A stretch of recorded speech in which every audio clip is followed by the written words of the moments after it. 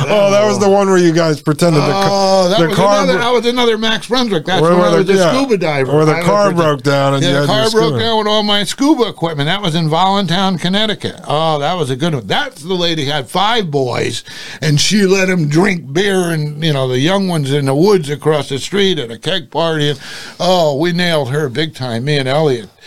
We brought her steaks and actually Heineken beer. We bought a case of Heineken beer. Yes. And steaks. Now, that's not an ad for the show. We're the big boys from New Haven going all the way up to Voluntown. Scuba divers. You got a date from my friend if I come up next week? Yeah. Meanwhile, Elliot's banging her So that whole case goes, and we learn all this from her. Plus, she had a little side business which she wasn't declaring on her financial affidavit. She's selling like beads and trinkets and stuff that she made, like jewelry in the house. So we saw all that. We did that. We see her letting her son come running back across the street. They lived in an area where it's all woods. This guy, the dad on this one, he worked at the nuclear plant. He was a pretty cool guy. He worked at the nuclear plant. His wife had the five boys. He didn't have physical custody of them, but he heard that they were all screwing around and the wife was screwing around. And so the first time I met her, I said, how am I ever going to meet her? And you got to remember, we didn't have Google Maps then or this or that or whatever. The guy describes to me, he says, my house, it's up on a hill. There's nobody around it. There's a lake a mile away. There's all woods and this and that. I said, how the frig am I going to get into this friggin' house? Well, back in those days, we didn't have cell phones either. So if your car broke down, you'd knock on the door and ask people to use the phone. So sure shit, I load my car up with my scuba gear. This is the first time I went up there. I'm alone. And lo and behold, I stop my car like right near her house. I have to walk all the way up her driveway. I knock on the door. I say, my car. And she says, oh, really? She says, I know a little about cars or something. She walks down. So I want her to see the scuba gear because my story is I'm coming up here because we're going to dive in the lake, me and my friends, in this big lake in Voluntown. So she says, so anyway, I get to know her, and I tell her that, that I dive on a regular basis, and I heard that this was a pretty good place. So I said, I might be coming back up here next weekend. I said, with a couple of my buddies, I said, you were so nice. I said, I'd like to treat you if I come up with some steaks and everything. I said, could we cook them here at your house? She goes, oh, yeah. I already knew a little bit about her personality because of what her husband said. So lo and behold, we go up there. She's got a friend there. I got Elliot with me. We do the steaks and the beer and all that shit. And then we go out to this friggin' nightclub place or whatever. I don't know where the hell it was, Norwich maybe. And Elliot ends up with her. And I end up with the other one, but I don't do anything with her. And long story short, now I've gained a lot of information about her and her kids. While I was there, I see her son, the 15-year-old one. He comes running across the street while I'm there the second time. He says, Ma, I need like $2. What do you need $2? Oh, Mr. So-and-so, he's got the keg in the woods. There's like 20 of us. We all have to pitch in $2. She gives him $2. He goes in the woods. Bang, the kid's drinking. Okay, that's violation number one, for a divorce court. So about, I don't know, a year goes by. The case isn't settled. Obviously, Max sandbags everybody, never tells them what went on. Max brings me and Elliot up to the courthouse in New London or Norwich. I forget which one it was, but it's a big old courthouse. It looks like something from the cowboy days, old wooden stairs and all that. Anyway, Max puts me and Elliot in a little luncheonette about a half a block away, and we're sitting there waiting for Max to call us. So we don't know what's going on in the courthouse. So finally, after like 2 or 3 hours, we were smoking cigarettes back then, Max comes and gets us, and he says, come on, it's time to testify. I said, well, what happened? He goes, oh, I already had her understand. She says she never has any dates with any man, that she never lets her son drink, that she doesn't have another business, she doesn't sell anything. So we walk back to the courthouse, and then Max puts us in the hallway, and then he goes in, he sits down, the judge bangs the gavel, recess is over, and so we don't know what's going on inside the courtroom, but obviously the judge must have said, Mr. Brunswick, your next witness, please, and the door opens up, and frickin' Elliot walks down the friggin' walks down the aisle. She looks over her shoulder. Then I come in because now I'm going to sit in the back. She sees us both. She like almost like faints, like almost like falls over. Like, where do I know these guys from? Where do I know these guys from? Is thinking in her mind. She puts her hand on her lawyer's shoulder, and the lawyer calls for a recess, and they settle the case. Now, let me ask you this, because the last, 15 years, you've done a lot of medical malpractice work with a number of big billboard firm, Carter Mario, and then, Jerry McHenry and all the different groups he's had over the years, some big $10, $20 million cases. A lot of people have been talking about this in the community around my show and Mike Moore's show, the Thomas Paine podcast. And then The Quash, which is a show by Legal Man. He's been a lawyer for 40 years. He talks a lot about this stuff. And it comes up now that sort of the smoke is cleared and people realize that maybe they went out and got the vaccine because their employer said they had to, but then it turns out that they couldn't force them to, but they went and did it, and when they went to the pharmacy, they got informed consent and they did it. So everybody's talking about this and whether or not there's going to be lawsuits. There could be lawsuits. Legal Man, who's actually quite interesting, he's like Norm Pattis. It's a lawyer I've talked about from Connecticut who came from the left, who turned out to be a FBI type of guy. Legal Man comes from the right as a constitutional conservative, but now he's basically where Norm is, screw the whole system type of person. Legal Man has said on the show, people are wasting their time. You're never going to sue your employer. You're never going to be able to get any of this done because at the end of the day, you went and got the shot in your arm. That's how the whole system was designed. The vaccine companies have immunity. And have you heard anything from any of the lawyers you work for? Are people bringing any of these cases or asking lawyers about it? Because Legal Man says, first off, you're never going to prove if you have cancer or you had a stroke or you had a heart attack, you're never going to prove that that was caused by Moderna or Johnson & Johnson or Pfizer, because the doctor who you need to say that that's what caused it is the same doctor that advised you to go get the shot. So none of this is actually going to occur. Have you heard anybody talking about it from a legal perspective?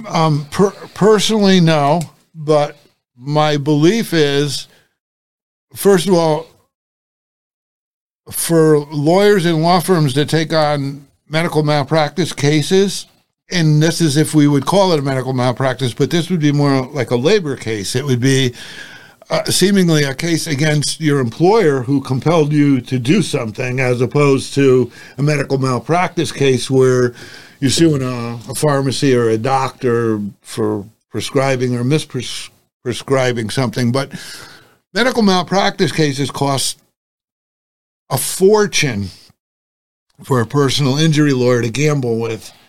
And he's going up against monstrous amount of financial power, whether it be from the insurance company that represents the doctor's group, the hospital, the pharmaceutical company, or whatever. So they usually bleed that personal injury lawyer dry by dragging things on for 5, 6, 7 years of poor personal injury lawyers out $500,000, $2 million, $3 million in expenses already. Well, what are you going to get? What are the damages? So if the damages aren't so great that they offset all of the expenses, what the lawyer eventually gets back, but does not get back if he loses. So from what I understand, all of the immunities and waivers and everything else that were granted, all of the individual companies, doctors, pharmacies that have prescribed, developed, and solicited and friggin' passed out this shit. They supposedly have immunity, and I don't know of any case, though there may be, that are going to try to challenge that. The better challenge would be the one that you just mentioned, whether or not my employer can be held for, and part of, as we heard with the recent midterms and some of the promises that were being made, and even things like with Trump at 2024 if he ran, and I don't know how much Zeldin was saying about it, but one of the first things they wanted to do was create legislation that would immediately reinstate those government workers, police, fire, SEAL team members, military, along with back pay. So that could be something that could remedy guys who've lost their job. But all the damage that was done for a guy who lost his job like a year and a half ago, by now he might have lost his house. He might have lost his wife because she was pissed at him. Might have lost, his kid's opportunity to go to college. I don't know how you reimburse for all that. But that one seems winnable, though. That one seems winnable. But at the same time, you'd have to prove all that chain of events occurred from that one event. And you became an alcoholic 18 months later because your wife left you.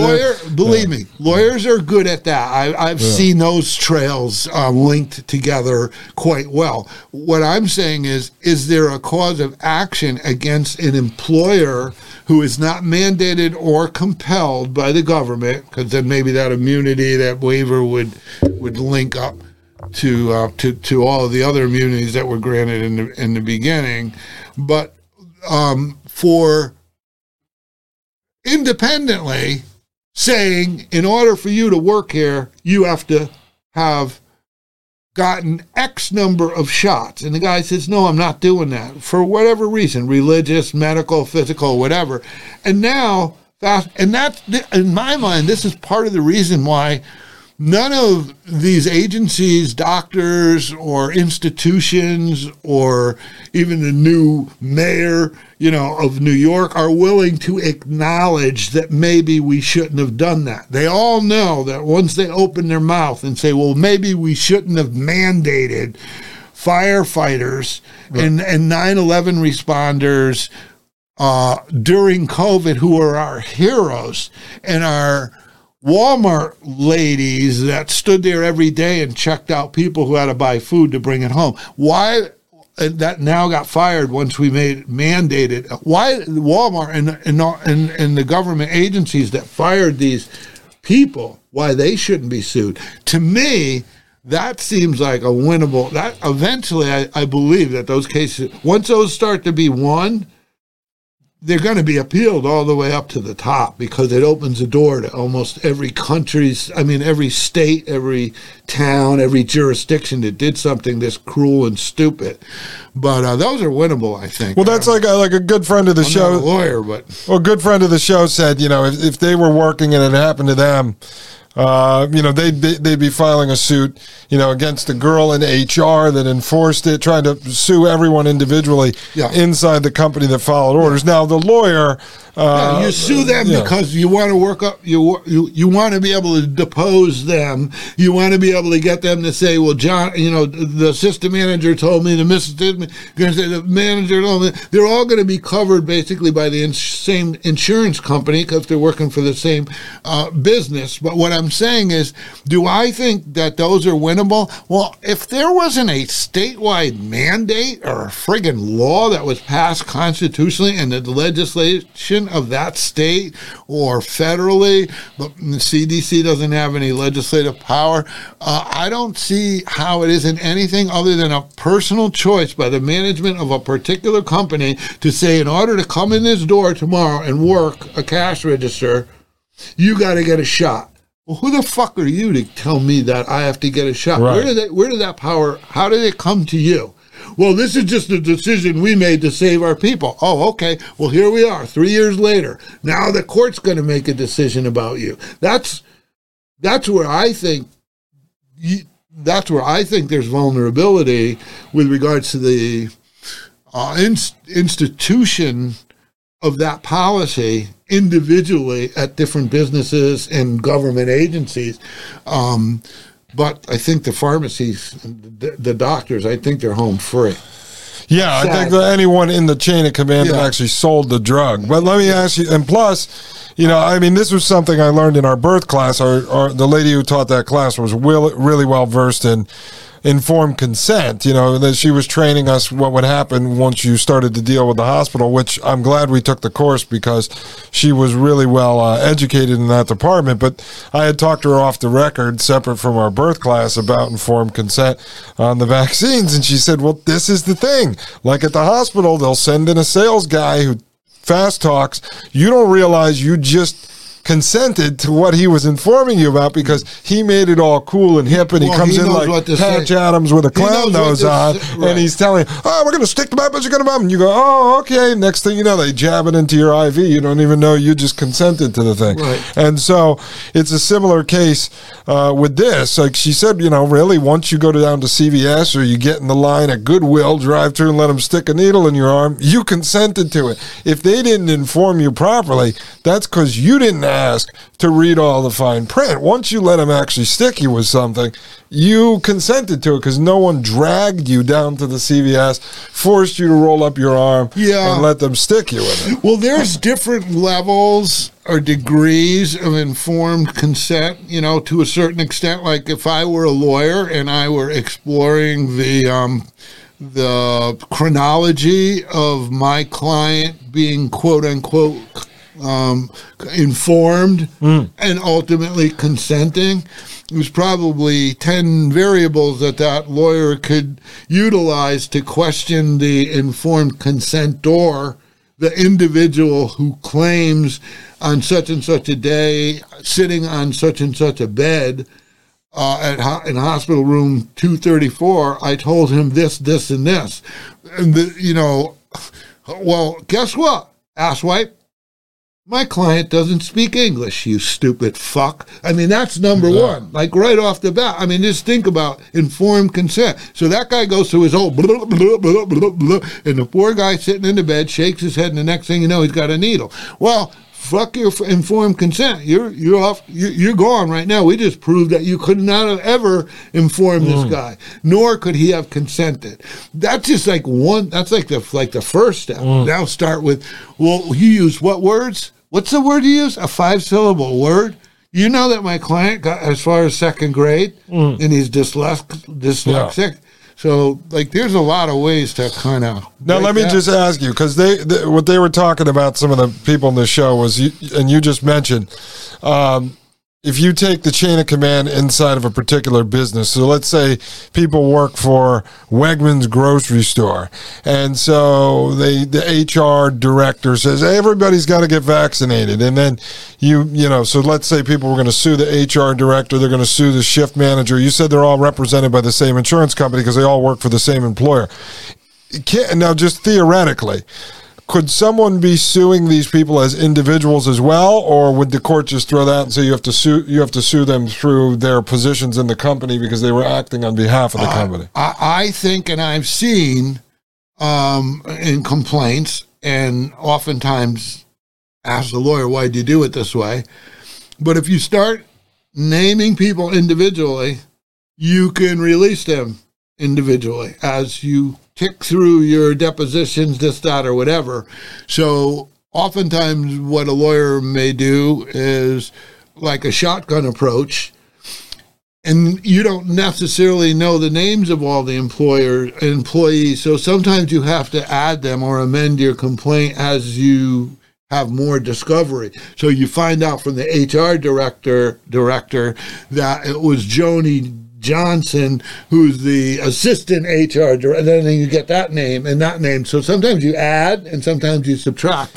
But to go after each one of them individually, similar to what's going on with police departments right now, with this elimination of the of the immunity, where all of a sudden police officers could be on the hook themselves. I see it as sometimes a very good strategy to name individually these people. Whether or not it compels them to go out and have to get a lawyer, I doubt it, because chances are the company's going to ultimately be on the hook. But if you name 5 people and 2 of them have completely opposing views, like Johnny says Joan did it and Joan says Johnny did it, those 2 friggin' people might have to each get their own lawyer, because how do you get one lawyer to represent the 2 people that are pointing the finger at each other, or who's the one that gave the memo to the employees to get the shot? So you could cause a lot of hardship and a lot of problems with the quote-unquote defendants. Right. In a situation where you start naming people individually, which is, I think, a pretty cool move. Different jurisdictions, I mean, I'm not a lawyer, so you're asking kind of the wrong guy. I'm just telling you, I have seen individuals named oftentimes in different lawsuits. Well, and then the other thing is, I think, like we said, let's take an individual person. And in this particular scenario, we're going to take a guy that works for Wegmans, not someone who was fired, let's say, because he did not get vaccinated, but someone who was vaccinated because he didn't want to lose his job. Right. Now, because this comes up in conversation on different shows, let's take that guy and let's pretend, as far as he knows, nothing has happened to him. So there's no damages, there's no injury, right?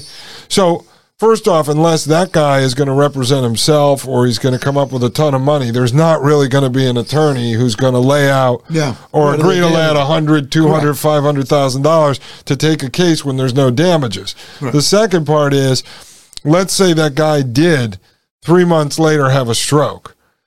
If that lawyer can't figure out the fastest way to get from A to Z, which is to get a doctor, a reputable doctor on the record to say the stroke definitively was caused by the vaccine, you're not going to get a lawyer to gamble. And a doctor who would definitively say that, who would then have to go up against 3 other doctors who would definitively deny it. In other words, an expert, a case where expert versus expert. So even then, with having to shop around for a doctor who's got the balls and the knowledge and the background and the credentials to testify in one way, is also going to be refuted by 2 or 3 or 4 or even just one from the insurance company going in the other direction. So even then the lawyer's still taking a chance. You see what I'm saying? Because just by finding that one doctor is not going to make it a home run for the lawyer. Right. Yeah, so it's still a gamble. And you'd imagine, and we don't know. See, this is the other thing, is no one really knows all the new laws and regulations and everything that came out during the personal protection, business partnerships, public-private this, Operation Warp Speed that at the end of the day, these companies are always going to fall back on. I think we were following the CDC guidelines. The Dr. Fauci and the CDC, they were threatening our business license. But a guideline and a mandate are 2 different things. And see, that's where take a guideline and call it a map. Okay, so if I gave you a map of your city and called it, this is a guideline how you would get from here to the delicatessen. That doesn't mean that you have to take that route to get there. So the fact that there's choice involved, okay, it's a mandate. Okay, so now you have some opinion from a reputable source, but you still have the final say over your employees and what they do when they come into the door of your business. Right. And so I still think that the last word of whether or not employees get punished for not getting the vax is on the hands of whoever runs that company and makes that decision. That's my guess. Because it wasn't like a federal law. Now, the federal government had different rules also, right? You want to walk in their building, right? You have to show the vax. That's the federal government made that. So, but if I owned a store and I had 30 employees, and one of my employees had been there for 25 years, the most loyal person in the world, but he had a religious objection, and I fired the guy because he didn't get vaccinated, would that guy have a case against me or not for back pay? Right. Would he have a case against me for back pay as new information starts to come aboard as we're learning now more about the vaccines and the virus and the bullshit, and then the politics, and then Fauci, who just retired, just coincidentally right before the Republicans took over the House. They were going to grill the living shit out of him. He'll probably end up in a country probably in the next month or two where he can't be subpoenaed, where he can't be deposed. Yeah, well, he'll be set up, was in the Bahamas next to Sam Bankman-Fried of the FTX. But so in this hypothetical, though, you'd end up having to find someone who is the plaintiffs who is injured by a vaccine. You'd have to find a doctor or doctors that would actually definitively say that the vaccine caused whatever happened to him, because you have to then be able to show damages. And then you'd have to be able to find a lawyer who's willing to gamble on this, or someone willing to bankroll the lawyer to the tune of, who knows, $1 million to get him through 3, 4, 5, 6 years of litigation. Right. Because would you imagine? That's a lot of finding. Let me tell you, that's a lot of looking and a lot of money to get to that point. You know what I'm saying? The only other time that you see situations like this is like if there's a case that's a prima facie, almost definite winner,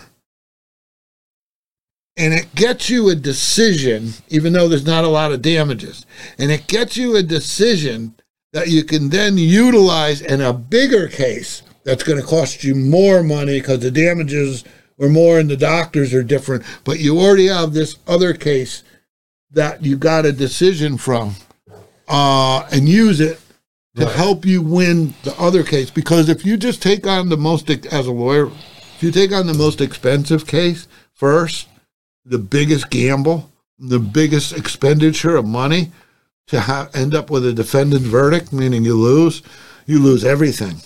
You may not be a lawyer anymore. You don't have any money. Well, I was going to say, so you haven't heard personally, you said, any lawyers that you know even talking about this, which is crazy because you would think in the personal injury and med malpractice, industries and stuff that there's lawyers that are looking to make money everywhere they can that haven't talked about. I'm in a blue state.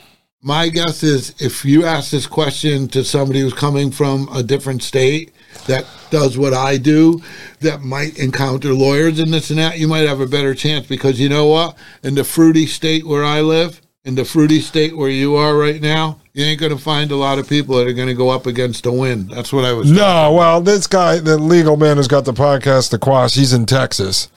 And he said, and he knows a lot of other lawyers. He's been in law for 40 years and has worked in criminal, personal injury, everything else. He said, no. He said, because there's no lawyer that's going to gamble $2 million hoping that when the whole entire culture and all of society has been turned to say the vaccine didn't hurt anybody, and that's what the government's stance is. So you're going against the government's narrative, and the government told all the companies to do it. He said, so unless there's a big philanthropist, he said, now I know people love to talk about you're talking about the lawyer. I'm talking about the plaintiff. Oh, yeah, no. You're not going to find any plaintiffs in your state of mind. They're all these fruitcakes. They friggin' took the needle. They probably stuck it in their own ass like 9 times because it felt good. I mean, basically, when you think about it, where are you going to get the plaintiffs that are going to go up and complain now? They all lined up to get the friggin' shot. They're walking around with fucking masks on still, some of these people. That is true. A lot of them. I mean,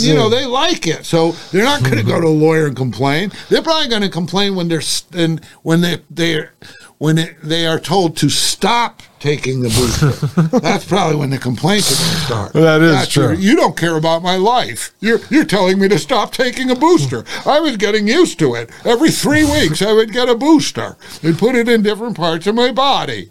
We still know people that get them all the time. I don't even know what they're up to now. Like, there's 5. I think people are up to like a total of 5 shots. 2 original and 3 boosters.